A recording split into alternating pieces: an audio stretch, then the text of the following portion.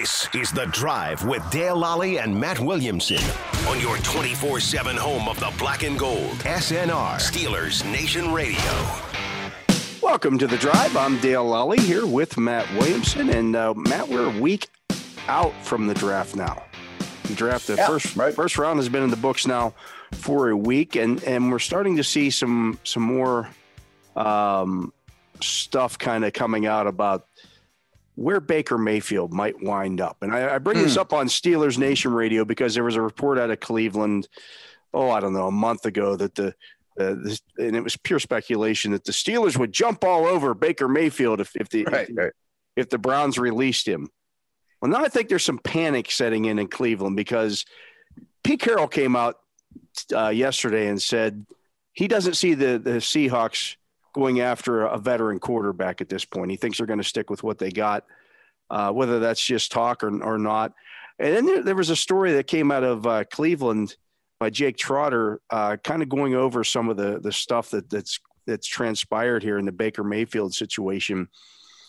And some teammates taking some shots at him, of course, anonymously, some former teammates or former teammates, however you want to look at that. And including one of them saying when he was asked why nobody came to Baker's defense on the whole situation with when Odell Beckham's father put out the video. Right. He said, did you watch the video? And the player said, no, I see it every day in practice. Yeah. There was also Mayfield's camp perhaps saying, and I'm assuming this came from the agent, that they felt that the Browns coaching staff set Mayfield up to look bad in the game against the Steelers at the end of the season to make it easier to move on from him.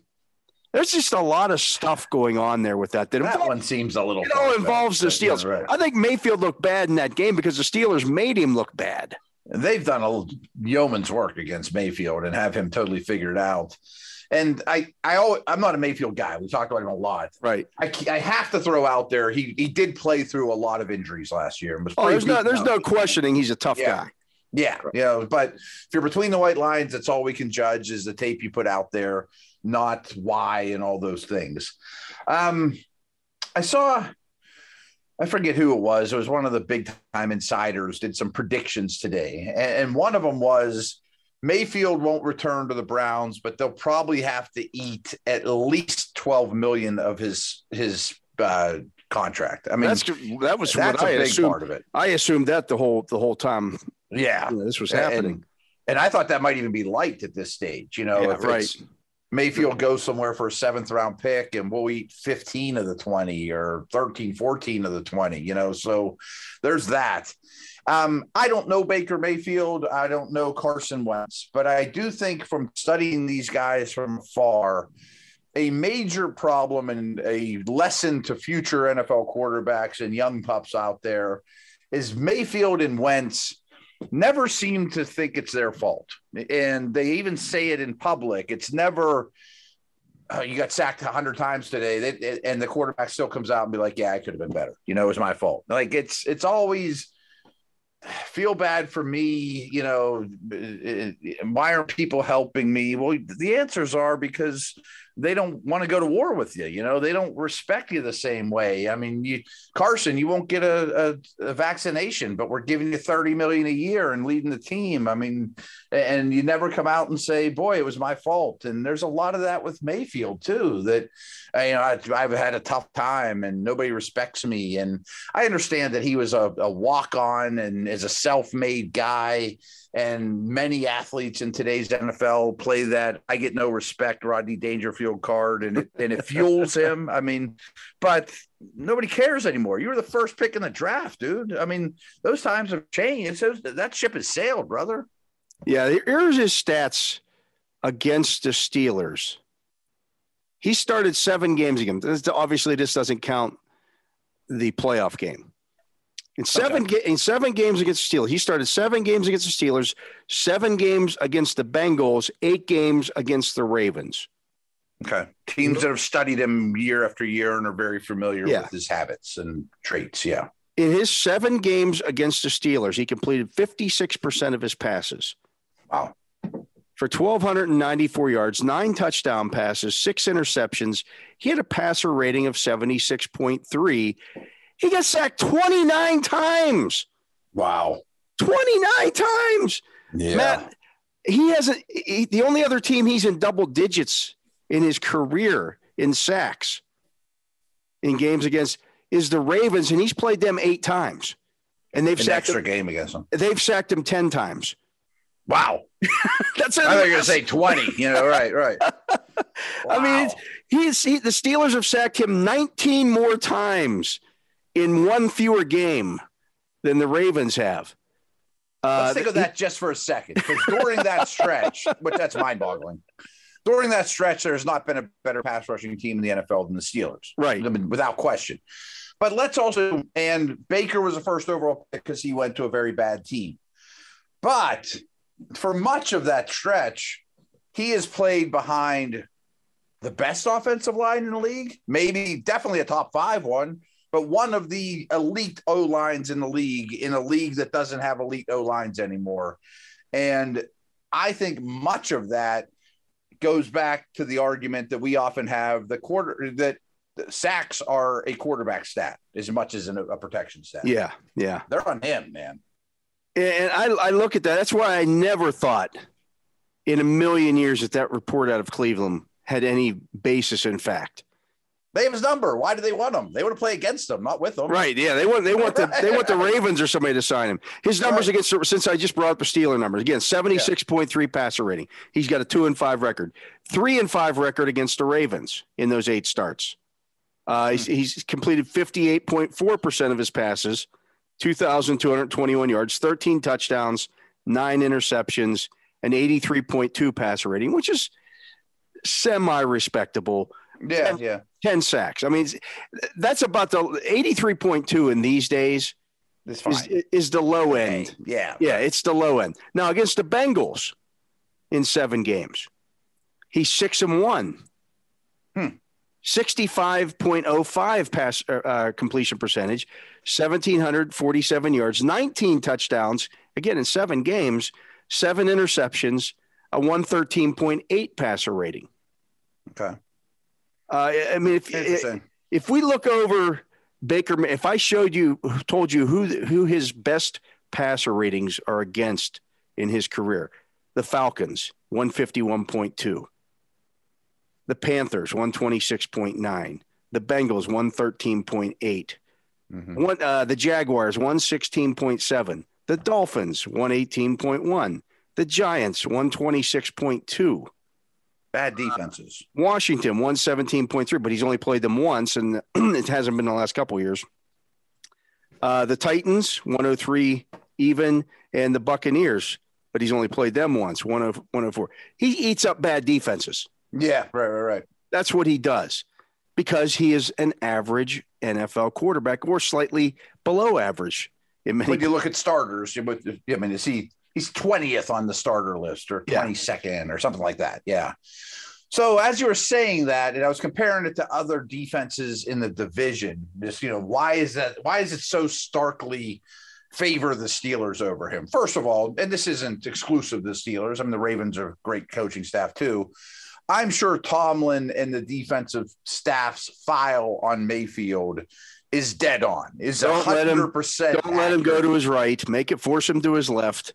That's kind of where I was going with that and his biggest weaknesses to me is he's short and has a hard time seeing over tall, long interior defensive players. Like, I bet he'd rather play against DJ Reader than Tuitt. You know what I mean? Just the length and the inability to see the middle of the field.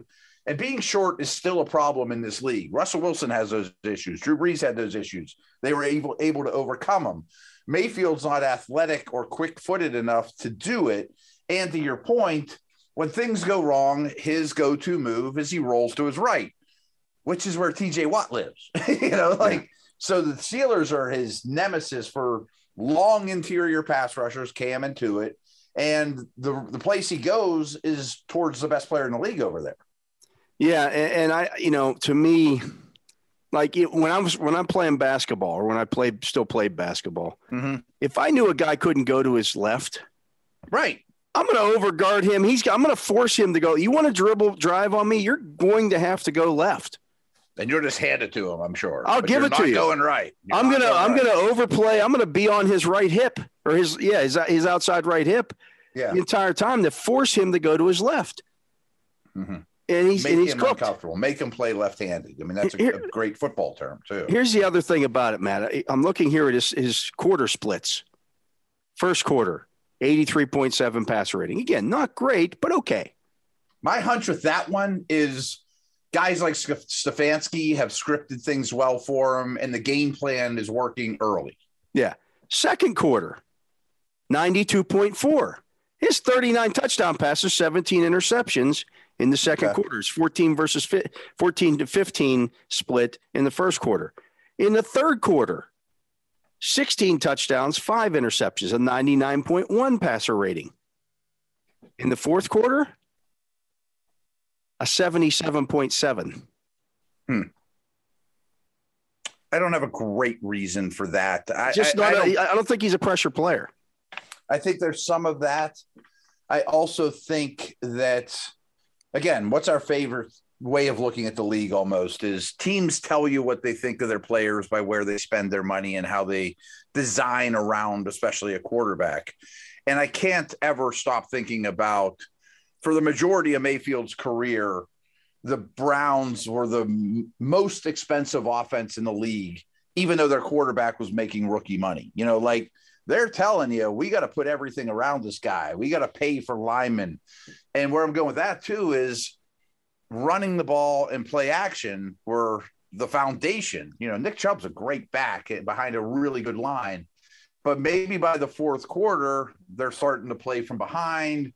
They're not running the ball, and the play action stuff isn't as effective. You know, like when the game's close and you can play Browns football through 3 quarters, they're hard to play against. And Mayfield will pull it down, you know, make the play action throw, hit Njoku over the middle, move the chains. But when it gets to some of these games, because I'm sure some of those fourth quarters they're winning and he can still do that, but I'm sure one that they're losing, and Baker, now you have to pull a rabbit out of the hat. You got to be the locomotive of the offense.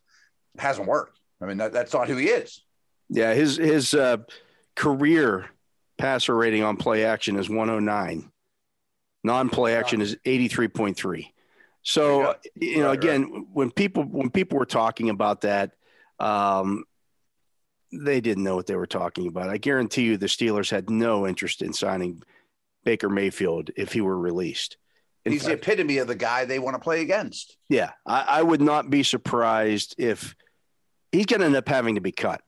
I can't imagine. So. Because why at this point, why would anybody give up anything for him? Right. Carolina, Seattle and Carolina are the only two that make any sense. And Carolina drafted a quarterback. Atlanta drafted a quarterback. Like that was another one that maybe he winds up in Atlanta. I'm not taking reps away from Ritter or Corral. Right. Considering where those teams are at. I still think Seattle could, but they're very bullheaded in the way they do things. They're not going to trade for him. No, they're not going to trade for him. They'll wait for him to cut too. You know, like at least one of those guys will be free to good home or very, very cheap, but neither is a game changer to, wow, you know, that's a massive step up for us. Now we're a contender. I mean, Seattle's not going to be – they're not going to win for 5 more games with Jimmy or Baker than what the guys they have now, you know. So, yeah. And Carolina is interesting to me too. And I hadn't realized this until Mike Sando put out a really good article on The Athletic today, just kind of getting GM impressions from around the league, and as he does so well. And when they traded up for Corral, the Panthers – if you look at the draft capital they gave, including a third rounder next year, what they paid on the draft value chart is more than any team paid for a quarterback in this draft besides the Steelers. So their package to get Corral was actually more expensive than Tennessee using their pick on Willis or Ritter, you know, so they really liked them, you know, whether that's a good move or not. I think they look at Corral like, Davis Mills last year. You know, like, we're going to give him a shot. He's not costing us that much. We might get lightning in a bottle. And I don't know if the Panthers are going to be bad enough to draft in the top 3 next year. So they might be living with what they got. Yeah, that leads me to the next part of the discussion today. Which one of the rookie quarterbacks do you think gets on the field first?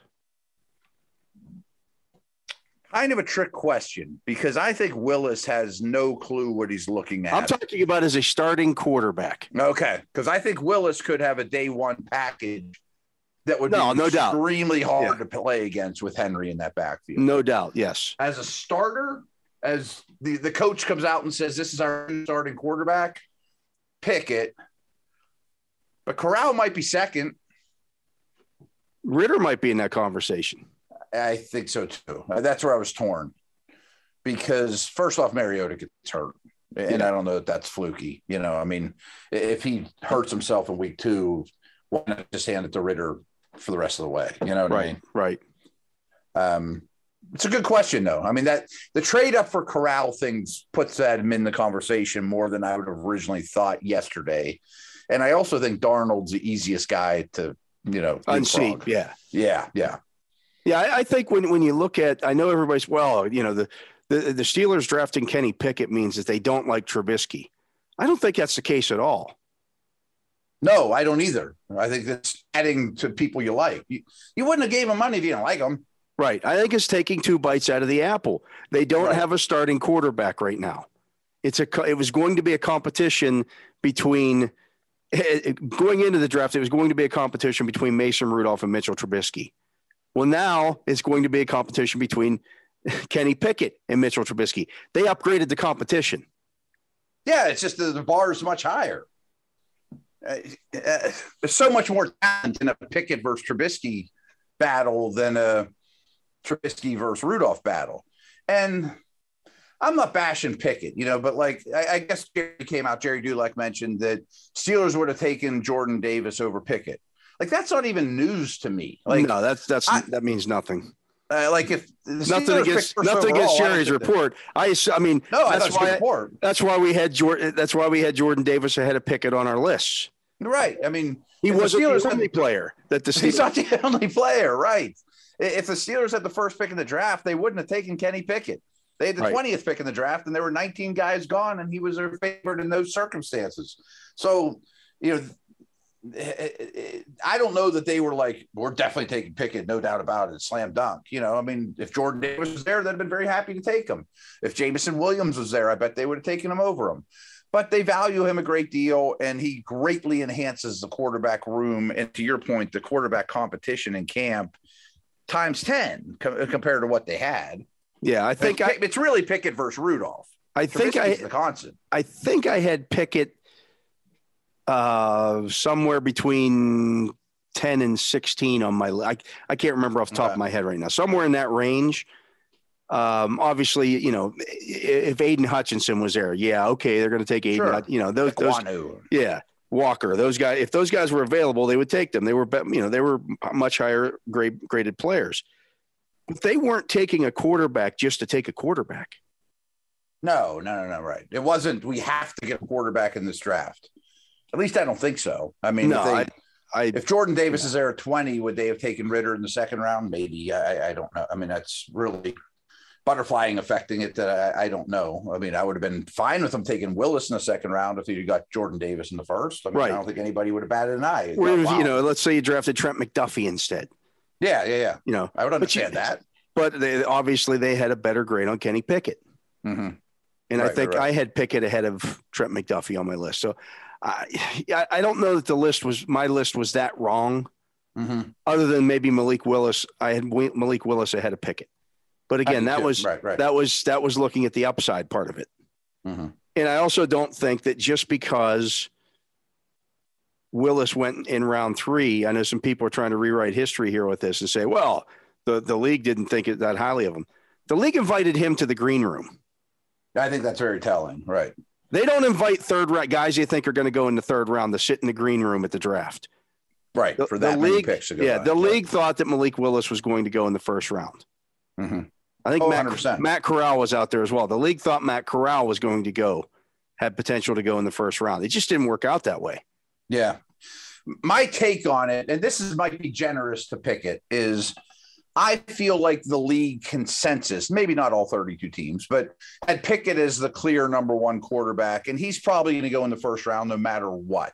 Am I saying he's Trevor Lawrence or Andrew Luck? No, but I think the league viewed Pickett as this is a future starter. He's worth the first round pick.